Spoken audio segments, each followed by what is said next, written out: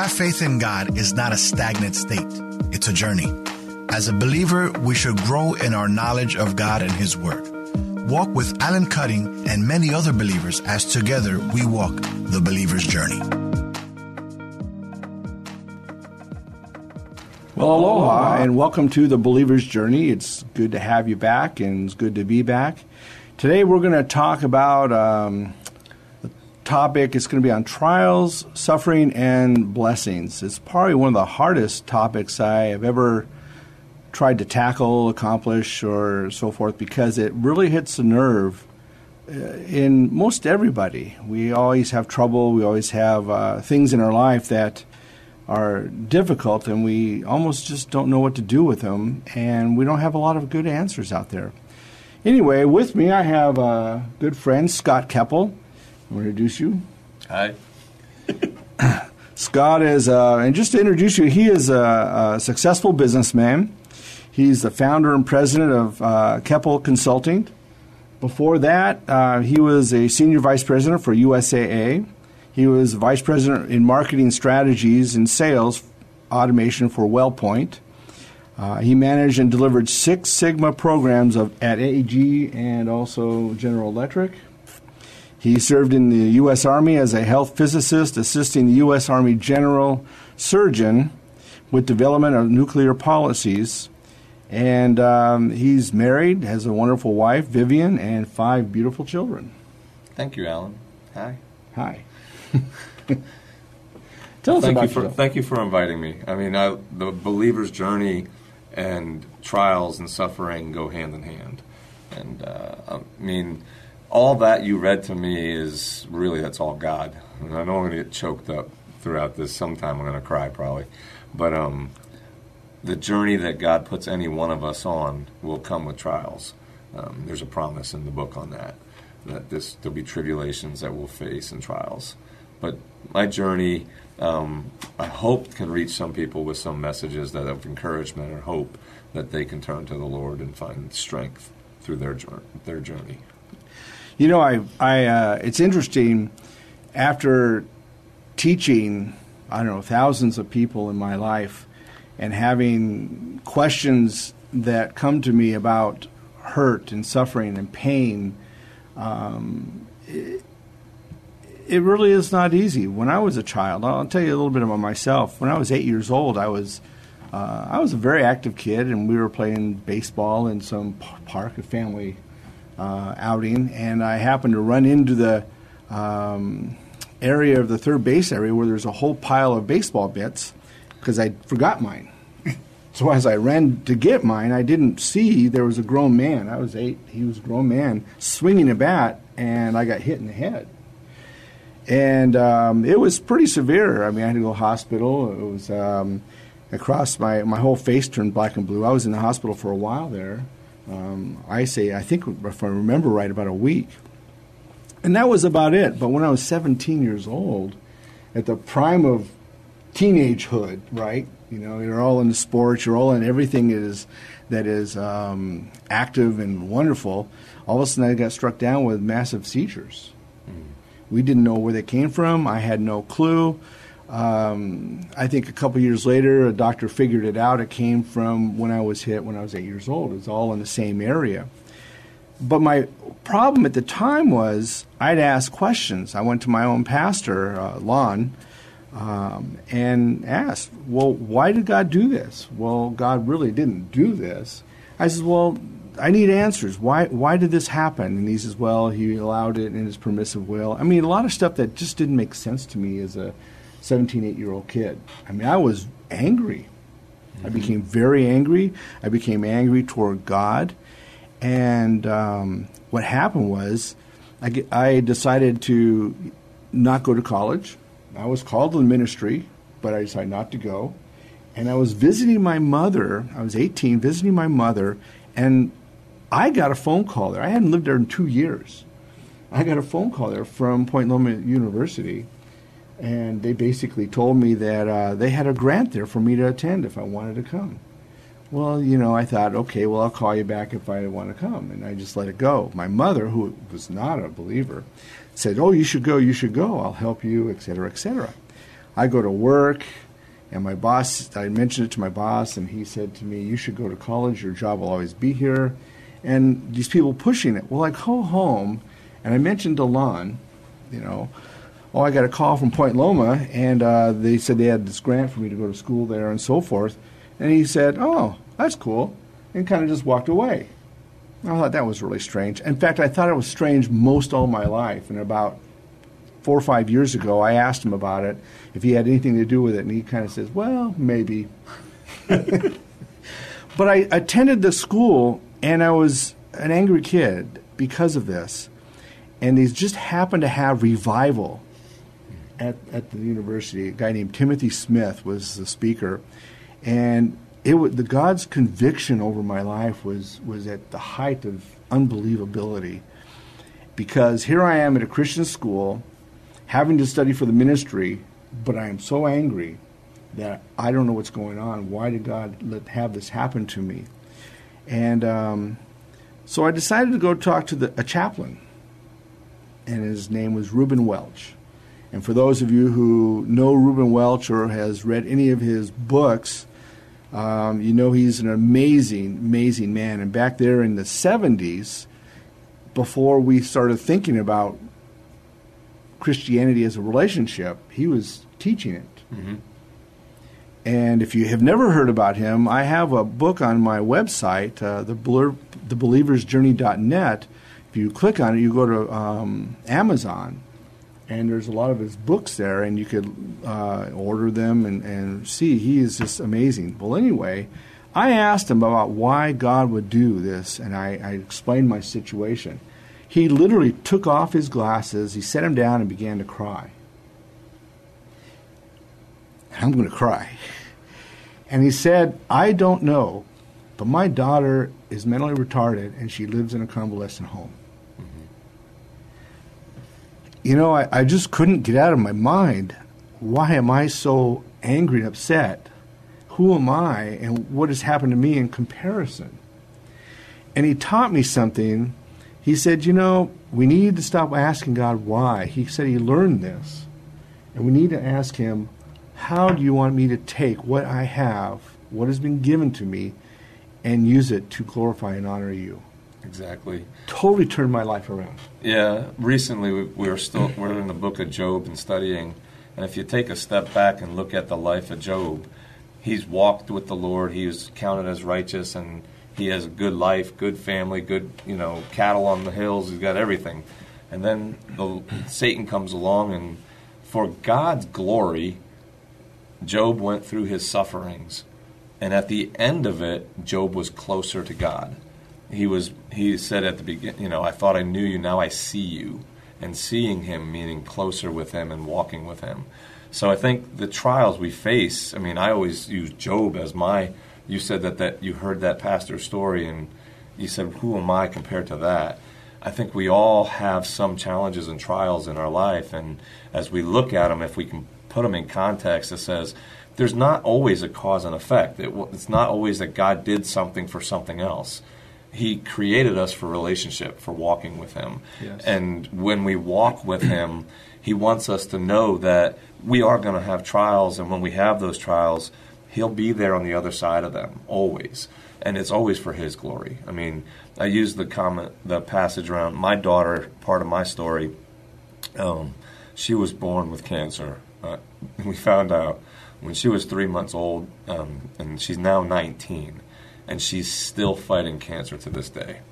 So her body has taken more chemotherapy than I put up against anybody out there. She's had multiple surgeries. She's had radiation where they take like a hockey mask, melt it to your face, and strap you down with bolts to a table so your head can't move, and radiation is used to kill the tumors. But because she has brain tumors, but it still grew through that. So the trials for why does she have this? Why do we face that? I always go back to Job, and I always say, and there's another passage also about when they were questioning, the Sadducees and Pharisees were questioning a family, a child was born blind or was blind, and when Jesus healed him, and then he kept saying, I don't know, but This man Jesus, I came to him, he healed me, and I can see. Well, no, what sin did their parents do? Why were you born blind? And it was born blind for the glory of God, so that Jesus can heal him in that moment in the glory of God. So all of Scripture points to that we're going to have trials. Some of them are more in relationship to each one of us. They're personal, and they're the same magnitude as Job. I believe that in our hearts we find our peace with the Lord through the trials, and we walk through them with him, and he'll see us on the other side of them. But those trials cause you to have great strength and walk with the Lord and get to know him better and see him through them. And that's one of the reasons why I think God gives us trials. Now, to talk about your story a little bit, your daughter, you're talking about her, she's Gracie. Yes. And she's got a dear place in my heart. She's so cool. She comes to my desk one time and she figures it needs to be decorated, so she bought a little fish for me. Sits on my desk, and I have it today, and we've had it for years. That's good if you can keep the fish alive that long. I know. So, but Grace has an amazing story in and of her own right. I remember, and I attend a pretty large church. It's got about 25,000 that are members and about 14 or 15,000 that attend. Mm-hmm. And we had several services through the weekend. And there was a time when Gracie actually got up on the stage and talked to the entire congregation. And there's something she said in that I remember. She said, I have the best of both worlds. If I am alive and I stay alive, I have my mom and my dad and my brothers and sisters and my friends, and I love them and they love me, and that is great. If I die, I am with Jesus. Mm-hmm. And I remember that so clearly, because how often do we go through something menial in comparison, right, and think the world's going to end? That's true. I mean, and in Gracie's testimony, her walk, she's not afraid to tell people about her walk. And like you said, she gets up. I remember her in the back of a church. There was a woman when she was giving her testimony, and a woman stood up and said, "Young lady, what do you do when you're depressed?" And she looked at her with puzzlement and said, "What do you mean depressed? I'm not depressed." She walks with this as her burden to carry. But it's hard on the family. I mean, it really is. And many of us, there's been many trips to the doctors, seizures. Like we've had days where she was seizing every minute for almost 5 days straight and trying to figure that out. So, I mean, there's multiple trials in there. But I believe God knows our hearts. And, it also in Scripture says God never gives you more than you can't bear. I know we challenge him on that and say, really? But he never gives you more than you can bear. But he'll also prepare you for it. I mean, my story, my witness is that I was a really bad kid. I grew up in my, people knew I was saved. I had a road to Damascus type experience because when I was in high school, I couldn't read very well. And so when most people were doing term papers, I got to do a three-dimensional art project for my English class. That's how low of a track English class I was in. When I was 16, went to the DMV for my driver's license. I couldn't spell my middle name, so to this day I'm stuck because DMV won't let you change it with Scott Joe Kaeppel because I couldn't spell Joseph. So I don't read books. The only book I read today, even to this day, is the Bible. And when I was on that road to Damascus, I was a heavy drinker, an angry man. I was in the military. My wife was a saint for staying with me. We had no kids. But the Lord started to work on me and wrestle with me. He took away my anger that year by having a dog bite my finger, and that took away my anger. And then he literally took away my pride because I was also starting a business back then, and I thought I had a $5 million contract lined up, and he showed me that it wasn't in my control. And when he took that away, I went out on a heavy binge drinking, and he met me, and literally we had a conversation about turning my life over to him and trusting him, not alcohol, not myself. And I believe he did that for preparing me for my children.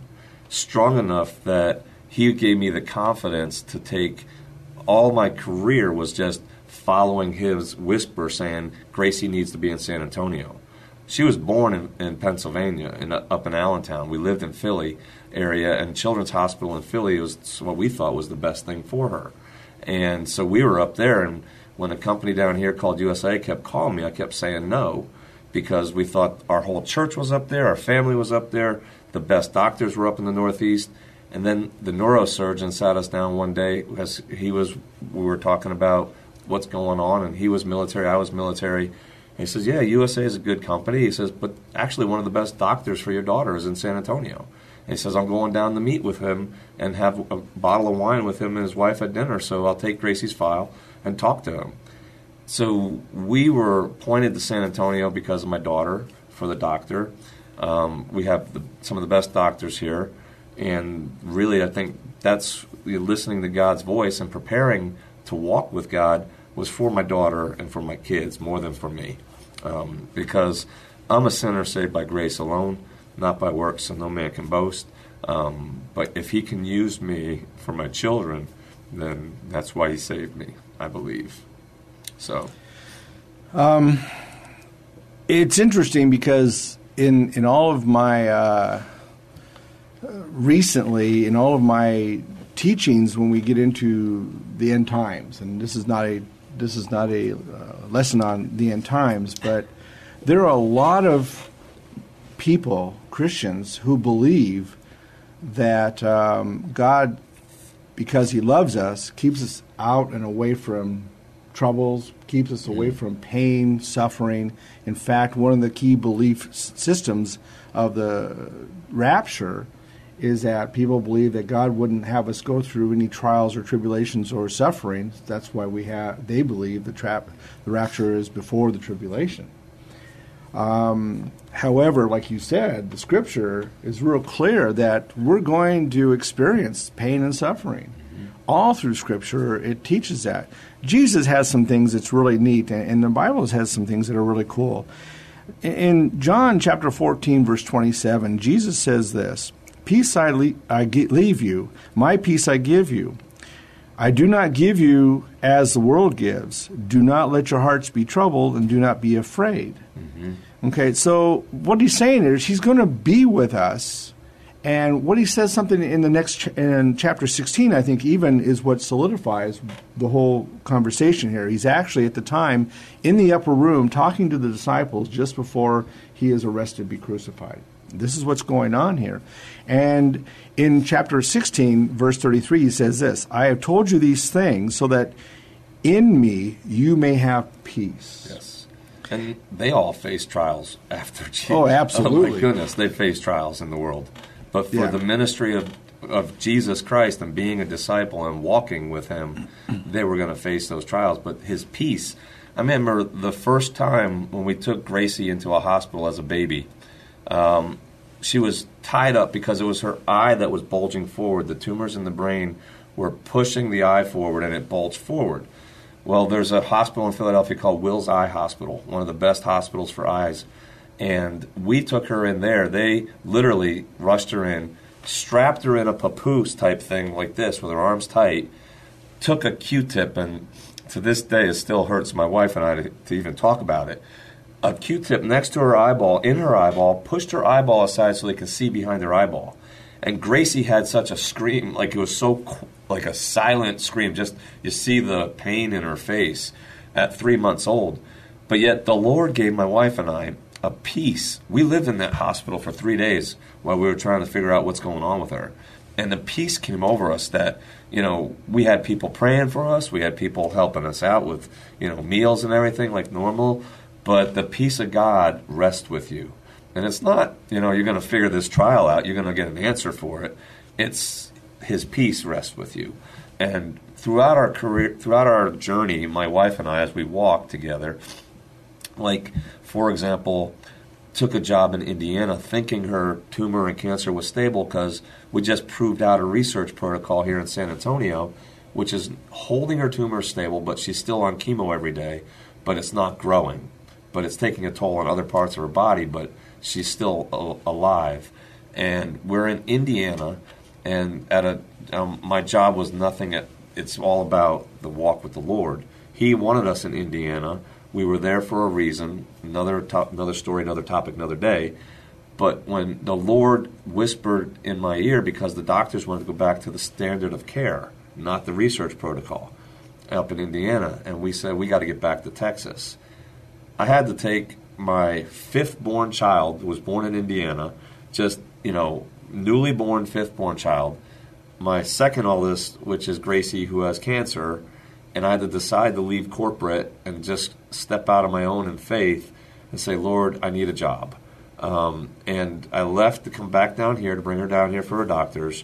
And the Lord had laid up different people in our path, that there was a gentleman that prayed with me and it coached me through. It says just constantly ask the Lord for a client on the other side of the desk and go out and consult. I had two gentlemen here in San Antonio who were trying to get me to start up a business with them.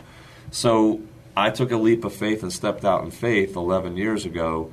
And that's why I say it's not me. God's orchestrated my path for whatever reason, and it's not for me. As long as I keep that focus that I'm here serving others and my family, then He'll set straight my path and give me the peace that passes all understanding, and it's not of this world, because there's no peace in this world. Right. So yeah, because Jesus says basically, you have the peace. And he says, in this world you will have trouble, but take heart, I've overcome the world. The peace that we are looking for is the peace that Jesus gives, not necessarily the peace that the world gives. And they're totally two different entities, if for a bit, lack of a better term. But I really believe what we find in the Christian world, if that's a good way to put this, is that a lot of people, or a lot of Christians, or a lot of people that go to church are looking for peace as something that makes you feel good. Yeah, that's the world's promise. Exactly. And that's not the promise of God is that in this world you'll have many trials and trouble. But, through that you get perseverance and faith, and that's where you can walk with the Lord and have the peace with the Lord. It's a hard thing to explain, because it's sort of like you can't say, I did A, B, C, and D, and I had peace. It's in the midst of the trial you'll have peace if you're trusting the Lord. One of my favorite verses is trust in the Lord with all your heart and lean not on your own understanding, and in all your ways acknowledge Him, and He'll set straight your paths. That is so deep on each word in that. Like, trusting in the Lord, start right there. Do you really trust the Lord? Or and now here's where some people might call me the zealot, and you know me a little bit, right? So if you trust in the Lord and you read Scriptures, and it says in Scriptures in Proverbs, do not put your hand in pledge to somebody you don't know, and don't put up securities for their debt. Well, I'm the kind of extreme guy that says, Lord, what are you telling me? And He says, don't be in the market, right? Extreme view of that, or probably what I think God is saying, because there's multiple verses in there. It's like, it says, hey, don't also put up a pledge for somebody you don't know. Don't put up a pledge up for somebody who's in debt. But yet we put all of our trust in our retirement or our 401k so that we have a future of peace here in this world. And I'm like, no. I'm the guy that says if the Lord wants you to have something, when the Israelites left Egypt, they turned over their gold and silver to Him. They were slaves with nothing, and they were told to make bricks without straw. And then the next, in a couple of weeks, they're leaving Israel. They're leaving Egypt with the Egyptians handing over their gold and silver to them.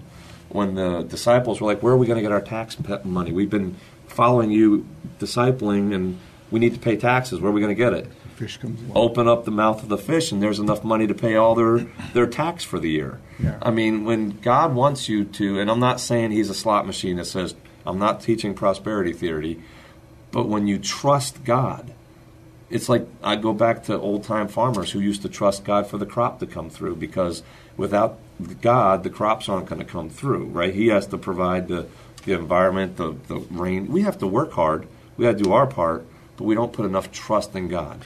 And I think, like the story with the taxes and the fish, what's interesting is Jesus, he when they ask Him about giving taxes, to Caesar, He says, well, give to Caesar which is Caesar's. But He goes on, but give unto God which is His. Which is our whole everything. Exactly. And I believe that as Jesus healed people and Jesus did things for people, something he said a lot, go and sin no more.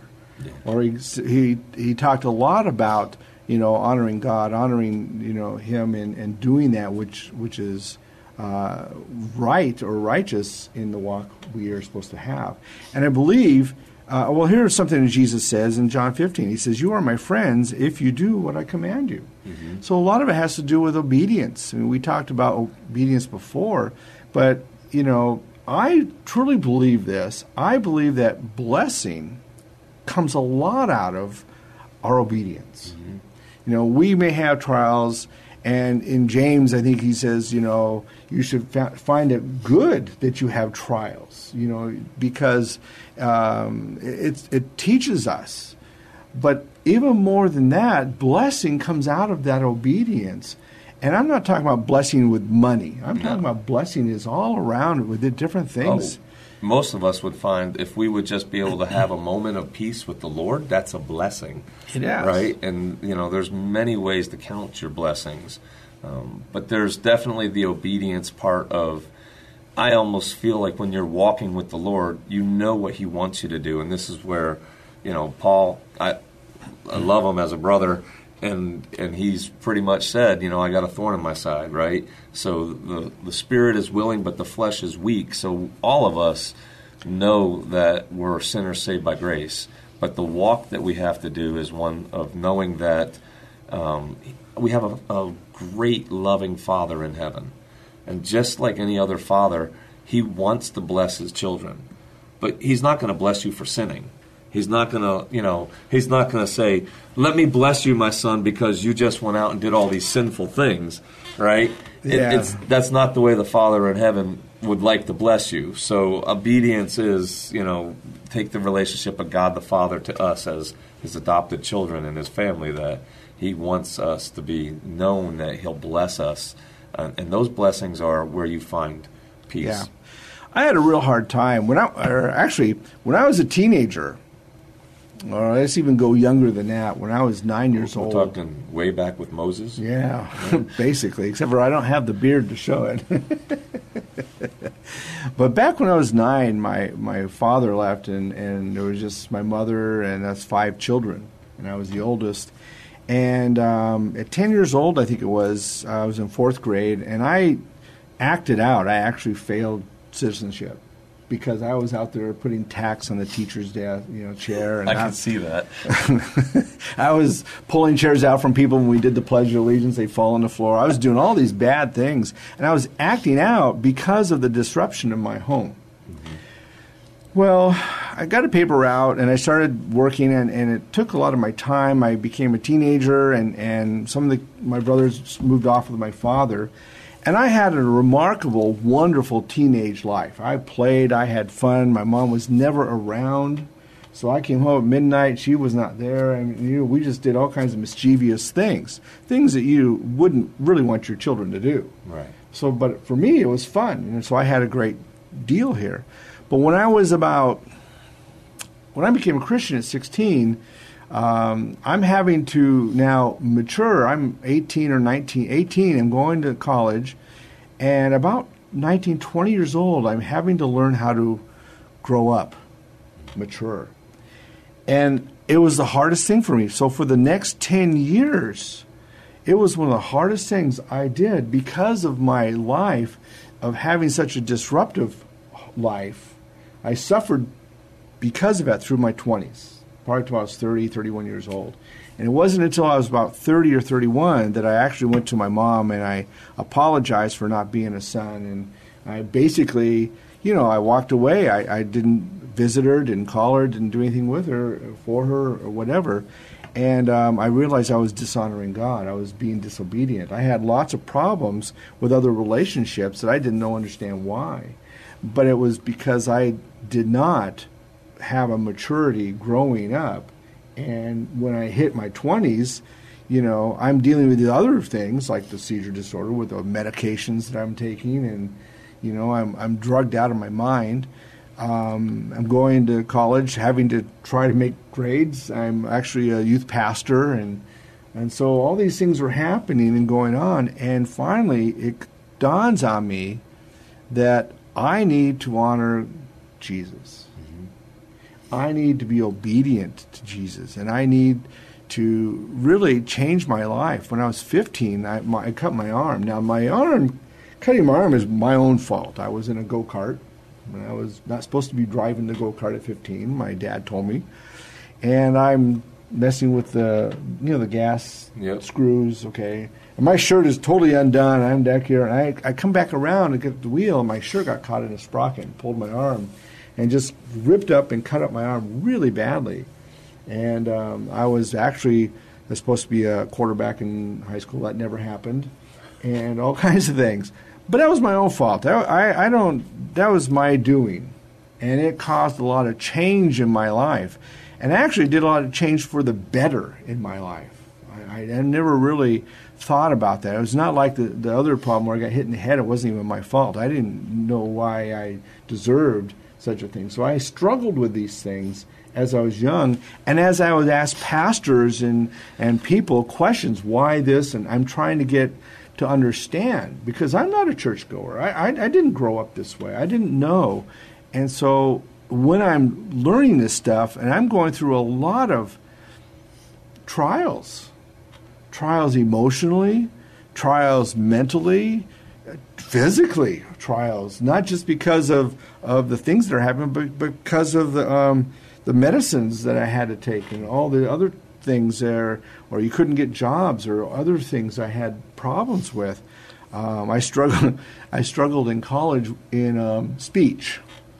I was slurring my words because of the medication. I was on so much phenobarbital, it was terrible.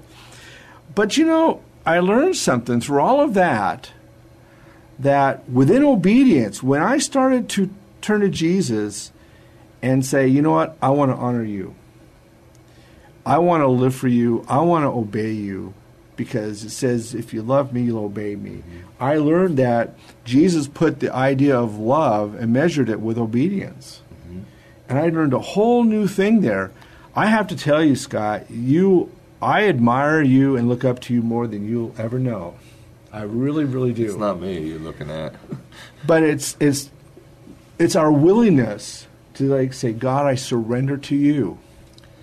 And your willingness to say, God, I surrender, has taught me a lot. I listen to you when you speak. Of course, you're highly successful in the things that you do. And I see the struggles. I see the pain. I know your family. I know your family history. And I say to you, I look up to you. I honor you. Thank you. You are it's really, God, not me. But your willingness to surrender to Him is amazing. And, they say, and I'm not saying the word fear. The fear of the Lord is the beginning of wisdom. It's the, in the awe sense of it. You listen for the Holy Spirit, and you listen for what He wants you to do. If you align that with Scripture, we both know a wise man, Dean Rush, who he counseled me, and there was some things that people say that in your life you take that wisdom, you take that counsel from God. God speaks to us through His Word, through His Spirit, and through the body of Christ that's filled with His Spirit. And you take those words, and you have to be obedient and listen to them. But at one time he said, I've read the Scriptures, and it was about when I first started and I came back to San Antonio to start the business. And I said to Dean, I was like, well, what do you think these Scriptures mean? And it was about the partnerships. And he says, what do you think they mean? And I says, well, leave like a Giselle, run. And he's like, then you should run. It's like, when you get a nudge from the Holy Spirit, when you get a word from the Holy Spirit, you need to take action and be obedient. And when we think about it and we try and apply man's wisdom to it, is when we get caught up. And I believe the Lord is sitting there watching us and saying, I gave you the answer. That's, the way I can only say that I've been able to survive. Literally, this is going to sound weird, but when I was walking the halls of a corporation here in San Antonio at USAA, and I felt the nudge to pray and get on my knees and pray, I'm like, I'm in the middle of a hallway. You want me to drop to my knees and pray, and I would. And I still feel a little convicted. I'm like, somebody's going to see me, what's going on? But I would get to my knees and pray. Sometimes I hurry up, Lord, so that nobody sees me. But I'm being obedient because the Lord's nudged me to pray for somebody or pray and on my knees and do it. And I feel like that level of obedience even is something that I don't think, we walk this world with our own wisdom. And we don't walk this world listening to the Holy Spirit enough to say, He's counseling us for good. He wants us to be obedient. He's leading us to a way to follow Jesus so that we can have that peace with Him. Actually adding to the topic, because you've said this now quite a bit, is the leading of the Holy Spirit. I know that in the many churches and the many denominations that I have attended, and throughout the traditional teachings that I hear, we don't hear a lot about how to follow the Holy Spirit and what we're listening for. Do you find that to be true in the areas you go to? Yes, I believe. I think, I'm going now. The pastor said something last week actually on this that said, most people when you think of the Holy Spirit, they think, oh, are they those, evangelical? They're the holy rollers, and it's like. Somebody once told me the Holy Spirit is a gentleman, right? He's going to behave like a gentleman, and He's not going to tell us to do something that is not gentlemanlike or in the way that Jesus or God wants us to walk. So He's going to counsel us. But I think that if most people realize that you have a counselor given to you, you have the strength of the Holy Spirit provided to you, He gifts us with gifts of love, joy, peace, patience, kindness, goodness, gentleness, faithfulness, and self-control. Without the Holy Spirit, those things are absent, right? So those gifts are what you should seek from the Holy Spirit. Those counsel about what does God mean in the Word about this, we should seek it from Him first. Mm-hmm. Always opening up the Word and asking the Holy Spirit to bring the Word to life. I have many people tell me that I witness almost every week when I'm on the road consulting, and I try and the Lord bumps people into me, and it's just about testifying or giving your witness. But like they say, well, these Bibles don't add up because these words say this and these words say that. And I said, well, are you reading it with your glasses? Well, I don't wear glasses. Are you asking the Holy Spirit to translate the words on the page into the Word of God in your heart? Because I don't care which one it's written in. If the Holy Spirit is taking the message of God, in the same way that the Holy Spirit spoke to man and man wrote the words to begin with, that God's Word was breathed into man and man wrote them down on paper, the same way God's Holy Spirit takes those words off the page and brings them into your heart as the Word of God. Yeah. And that's where I think if you know the Holy Spirit and you're walking with God, big God, and then you know that you're walking with Jesus, the Holy Spirit, and the Father is watching us and say, how are you doing, son? The relationship of the three doesn't become as mysterious anymore. Yeah.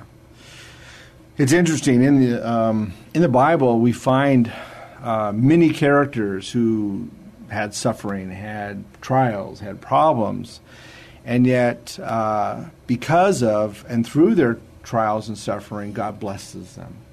One, for example, would be Joseph. Joseph, he's a young boy, and I guess his father dotes all over him and so forth. Got a nice coat. Yeah, got him a nice coat. And he has these dreams, and he shares these dreams. Now, I really believe that Joseph was this kid that was all excited about the things that God did. And he shared those things, which made his brothers extremely jealous and upset and sold him off into slavery. And when he got to Egypt, the remarkable thing is that when he was the slave of Potiphar, Potiphar saw that the Lord was in him. It says that right in Scripture. And because of that, saw that Joseph was also wise and honorable. And so he put him in charge of all of his doings. Yep. And I think that even though he was sold into slavery here, God blesses him through this period of time. Well, Joseph even said to his brothers when they came over and for dinner, and they broke down. He says, what you meant for harm or evil, God meant for good. Yeah. And that's what we have to keep an eye on. God has plans for all of us, plans for good, not for harm.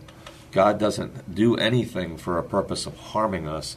He wants us to work through the trials so that we can see the good in why we're there. Yeah. Many people have trials that are faced with children's health. And if I can help them in any way to understand that trial, like we had Matthew, as you know, was also my second son, fourth child, was born with a heart condition, which kept him in the NICU for a while, and then had to wear a heart pack, like we call him Tank for a while. He's still Tank to me. We call him Tank. He doesn't like when I call him that, but he used to drag that pack around like it was nothing. He used to wear that like it was nothing.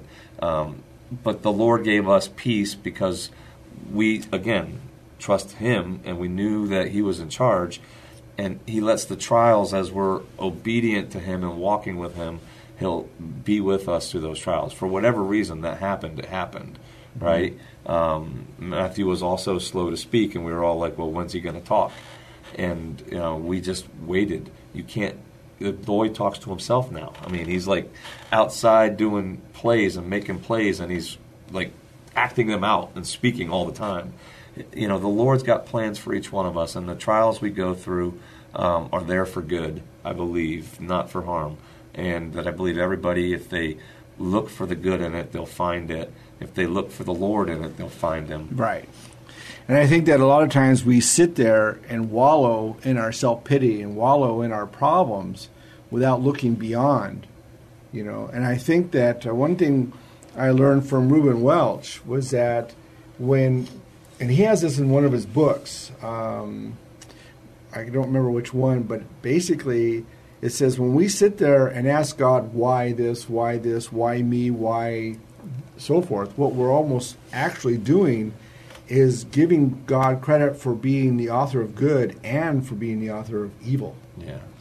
And we need to get away from this, why did God do this, why me, why so forth.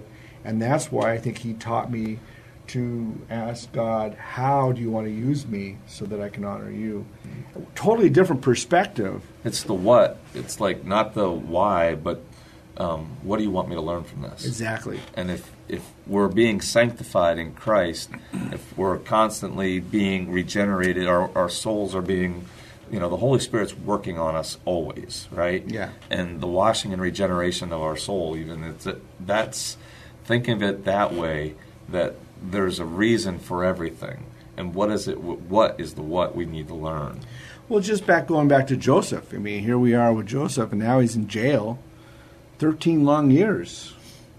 Oh, my word. I mean, it's just like, how long, do you finally say, God, I'm tired of this? But, he endured it, and he was also noted to be very worthy while he was in jail, and he was used by the warden and so forth, until finally, he was acknowledged to Pharaoh and became the number 2 guy. Yep. And God used him in an amazing way to save Israel. There's many, many different examples of how God uses the trials in our life. I'm not to say that there's also, I know that we started off with, I talked about Job with cause and effect, the 4 friends, the 3 older one and the 1 younger, that gave him counsel were always trying to say, well, what did you do type of thing. Yeah. But there is cause and effect, too. You can do dumb things in this world and have some effects that come with it. Yeah, there are. So I'm not saying that some trials aren't caused by our dumb mistakes, but we still should learn through them. And the Lord will use those to learn through them, even if it wasn't a cause that we caused. Right. And I know as a husband, I know that I will say stupid things to my wife that gets me in a lot of trouble. It's in the job description for husband. I think we all say that. Yeah, there's something. That's another show. It can take 5 hours. Yeah, there's somewhere we have brain damage as husbands. But it's. I think of others like David. David. And these men in the Bible, it says that they were filled with the Spirit. These 2 men. So here we have David who's running and hiding from the very king he honors. Yes. He doesn't even kill him when he has the capability to do so. Because he was anointed by God. Because God felt that Saul was anointed. Now here's Samuel. I mean, I believe Samuel had problems. Well, his problem was Saul. He did not like Saul. Saul was doing everything he could to sin and do wrong for himself. He was all about him. And Samuel was like probably beating his head against the wall. Like, oh my word, I can't deal with this king. You know. But in one way or the other, we all deal with something. You know, you look through in the book of Ruth. That's an amazing story about suffering and pain and God's blessing and victory through it all. Well, I think, you know, looking at Saul as an example, when you just talked about that, what went through my head was the Israelites were looking for a king like the others. I want a king. I want to be able to have somebody to help me through my trials, right? We're under attack, or we need somebody who's a king. And they failed. Yeah. They failed to recognize they had a God. Yeah. They had an almighty God who provided everything for them, who did everything for them. And then they said, but we need something here on earth. And I really believe that, you know, the more we look to, and this is not a knock on politics, but governments or, you know, or social programs and say that'll help me get out of this or this will help me get out of that, we're not turning to God, the Almighty, who provides everything hand by hand, his hand to us. You know, I think you're really right. It's interesting in today's turmoil that we have in our country. There was somebody that wrote on a post that, you know, in the differences between capitalism and socialism, they said there's really not, you know, a perfect capitalistic world. And I'm thinking, well, there's not really a perfect any kind of government. There's only one sovereign Lord. There's only one sovereign Lord, and when God told his people, you know, that I am your king, that really is the perfect. And nobody that I know on earth has that any longer. And that really is the key. And I think once you deviate from that, well, now you have opposing views, opposing sides, people that argue, people that fight, all this situation, and within ourselves. I believe if the people of God were on their knees recognizing the Lord together and asking the Lord in unified voice through one spirit for something, the Lord moves in a mighty way. Yeah. And we're so divided today that everybody is looking at either their physical church, like it goes back to I follow Paul or I follow no. We follow Jesus. Right. And we follow Jesus through the counsel of the Spirit and the direction of his written word. So if we are truly believers and disciples of Christ, we turn it all over to him and follow him. And that's where I think, that's the only thing that gives me peace. I mean, I'm not that smart of a guy. Everybody says it and all that. I got a lot of clients who say you're pretty smart, and I'm like, it's not me, it's him. He uses me. I turn myself over, and I'm like, you know, whatever I can do for you today, I wake up every morning and say, what can I do for you today? And just like the Israelites failed, I ask God to go before me into the day and prepare my path. If I fail to do that, I realize I'm heading out into the world on my own. So I ask God, like the Israelites did before when to send the Ark of the Covenant in front of you into war. I'm like, Lord, this is not my home. I need you to go before me, prepare the path, because I'll have trials, and I want to win for you. I don't want to be in the trial without you. Yeah. You know, when I was an associate pastor, and there's a lot of us associate pastors and even pastors that don't make a lot of money, and I didn't make a lot of money when I was an associate pastor, and there was a time or two when we just weren't sure where our next meal was going to come, or where we're going to pay our heating bill. We just, you know, had to go by faith. Well, Lord, you're going to provide. And the first time when I had an envelope, it was we had mailboxes back then. You go to your mailbox and there's an envelope with nothing written on it. You open it up and there's $200 or $300 bills in there. Oh, what my Lord! You know, you don't even know where it's coming from, but you know that God has put it on somebody's heart to help you, and God's way God has blessed me and helped me through that. And I think that He does that still, and we need to understand. Just like when you mentioned the Israelites when they left Egypt. Yep. God provided for them. He put it on the hearts of the Egyptians. And I think that's what we need to look at is God will put it on the hearts of somebody. If you're obedient and you're obeying Him and you're honoring Him, God will provide for you. God will take care of you. But look at what we'll do, though. And this is another, and now you're getting me on my soapbox. Don't do that. Because what I'll come back with is say that the church, the physical church, not the church of one church in the body of Christ, but the church often turns to it says, I'm going to have to go get debt to help me, and it's like, no, if God wants you to have it, well, I have to go get debt in order to do this. No, I truly believe if God wants you to have a ministry, he'll fall into place and he'll bring the resources. But the more we think in ministry that we need debt to reach more people, I think we're taking it on ourselves versus letting the Lord take it on and say, Lord, where am I going to get the resources? Like, it's okay to ask. It's okay to say, where are we going to get the tax money?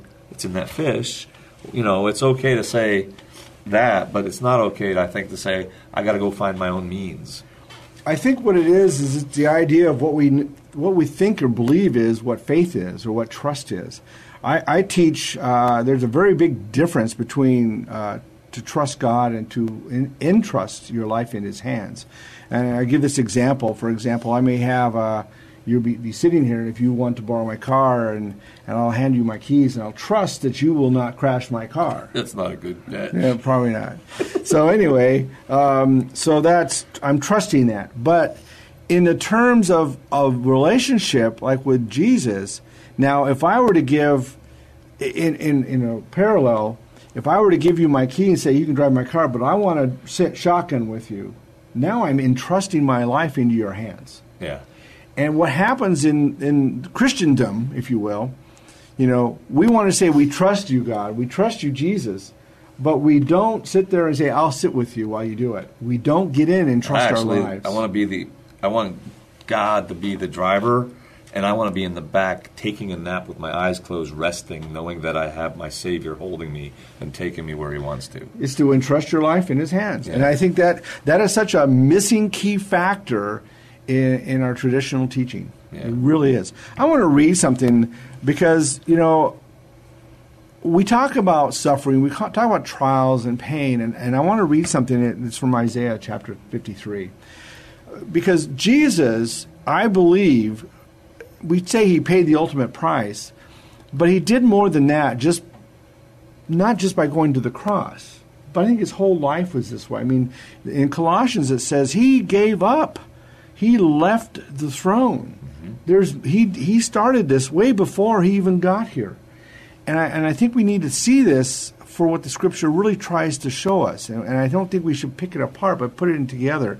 But I like what Isaiah says in chapter 53, and I'm going to read verses 3 through 5. And I encourage you to read the chapter because it's an amazing chapter. It's a prophecy about Jesus. Mm-hmm. And this is what it says.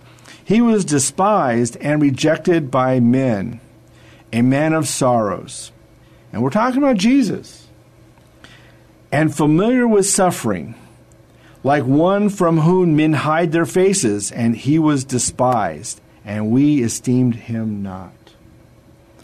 Surely He took up our infirmities and carried our sorrows, yet we considered Him stricken by God, smitten by Him, and afflicted. But He was pierced for our transgressions.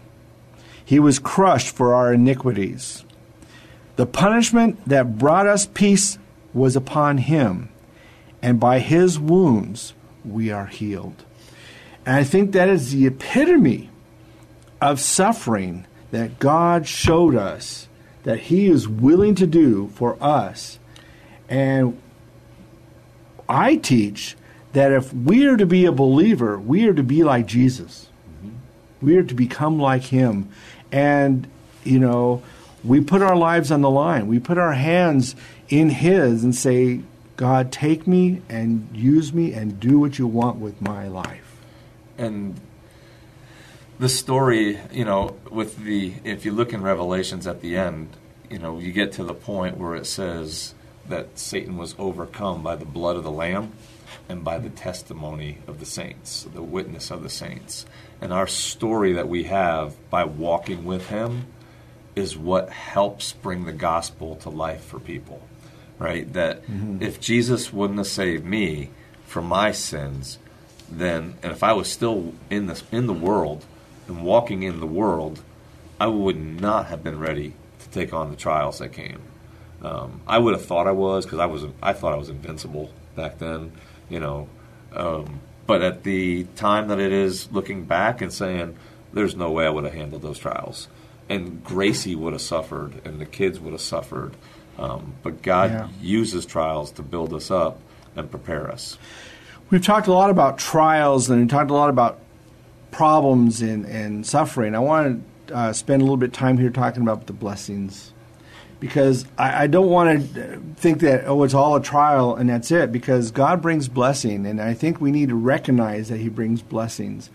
And our blessings, I know a lot of people will teach, blessing is a financial reward or a monetary reward, and I really, want to downplay that. That may be true in some situations, and it may be true to a minor degree. But we have blessings. When you look at your child's face and they smile at you and say, "Daddy, I love you," that's a blessing. Mm-hmm.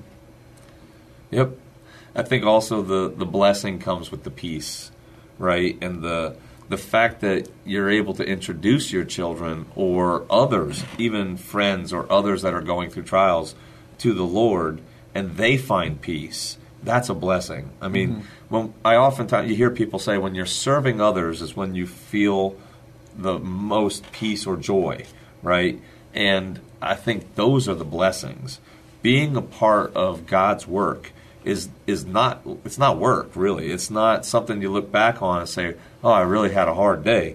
I mean, I look back and say, I was able to talk to 3 people about Christ. I was able to share my testimony with others, and that's a good day, right? It's what are we working toward? If we're working toward the kingdom of heaven and we're putting all of our forward vision into, storing up our treasures in heaven, the blessings come through the kingdom of heaven, not from the kingdom of earth. Yeah. It's interesting because there are 2 situations. One is I speak about Lon Echdal a lot because he was like my surrogate father. He was the pastor who basically took me under his wing. I remember when I was with him in his home, he and his wife every night individually went in and prayed with their kids and talked to their kids. Didn't just pray with them, talked to them and so forth. And his children are a total blessing because they grew up in the Lord. They grew up to serve him as adults. They're amazing 4 kids, amazing 4 children. And I think that, that is a blessing. Mm-hmm. When I go to Moldova, and I see the poverty there, and I know that I have money that I could spend for this or spend for that might just sit in my bank account. And when I see a couple that it's wintertime, and they have no dryer, and they're washing their clothes, and they're putting them in baskets and putting them in a lanai without, it's cold. I mean, it's damp. And they're not going to dry. And because they won't dry, they've got to rewash them or they'll become moldy. And they all they do is constantly, for months, they're washing their clothes. Constantly, every day, the same clothes are washing over and over again. So I'm thinking, well, this is ridiculous. Let's go get a dryer. So I go and get a dryer. The blessing that they are experiencing, and it's only because I know this is something God's put on my heart. Not because I think, I could do this, but God is leading me. And I think in the areas we go to minister, to do the extra, and these people in Moldova. And I see the blessings in this country and in other places because of allowing God to work in our lives. Yep. That's really what happens is that, children, relationships, peace, the things that help us to take the steps forward and see that God is there, and the peace that's within, the joy that happens because of the Holy Spirit working within us. Yep. Because we've given the key to him. He says, I'm in with you. I think that that's an important part of the blessings, is that recognizing all good things that come from God are blessings. Yes. And, everything that we have is his, and we're just stewards of it. So whatever he gives us in spiritual gifts, such as peace or patience, those are a blessing. In the moment of a heated argument, if you get the peace of God, which tells you to just sit still, that's a blessing, right? Because our flesh wants to take over, and having the Lord work with us. Well, sometimes our flesh takes over and we lose our temper. That's not a blessing. That's something we all have to work through. But I think at the end of the day, blessings go well beyond things we have. It goes to the peace of God. It goes to the joy of God. It goes to the love of God. It goes to the fruit of the Spirit that God can bless you with. It's interesting, and we got to wrap up real soon here, but, when I've had an argument with my wife, it's so funny because she's all there upset, and so I'll realize at some point I'll go over and I'll give her this big old hug, and she's like, what are you doing? Oh, I just want you to know I love you. And I think after so many times, after so many years, she finally realizes, well, that's a blessing that my husband really does love me. Yeah. My husband really does care, even though we're at odds. Yep. And I really want to stress that our life in Jesus is this total relationship. It's absolutely something we follow, we live in, we breathe. Like we breathe air, we have this relationship with him. And you go to the Psalm, the Lord is my shepherd. He leads me. He takes me to the green pastures, and I can go, ah. He takes me to the stream when I'm thirsty, and I go, ah. Yeah. He gives me peace when I go through the darkness because he's there with me. He sets a table in front of my enemies. He's doing all that. Yeah. We're just along for the ride. And I think we need to realize that the outcome... Well, let me read this real quick. We can close with this. This is in 1 Peter 1, 3 through 9. It says, Blessed be the God and Father of our Lord Jesus Christ, who is according to his great mercy has caused us to be born again to a living hope through the resurrection of Jesus Christ from the dead, to obtain an inheritance which is imperishable and undefiled and will not fade away, reserved in heaven for you who are protected by the power of God through the faith for a salvation ready to be revealed in the last time. In this you greatly rejoice, even though for now, for a little while, if necessary, you have been distressed by various trials, so that the proof of your faith, being more precious than gold, which is perishable, even though tested by fire, may be found to result in praise and glory and honor in the revelation of Jesus Christ. And though you have not seen him, you love him. And though you do not see him now, but believe in him, you greatly rejoice in the joy inexpressible and full of glory, obtaining as the outcome of your faith the salvation of your souls. That is our hope. As believers in Jesus, our salvation at the very end, we will be with him and be with him for eternity. We need to take our eyes off of our situation, put them on him, and realize that he has a plan for every one of our lives. We need to seek that, look at that, and begin to honor him in those infirmities, in those problems, in those trials, and realize that we will be with him in the end. Yep. Amen.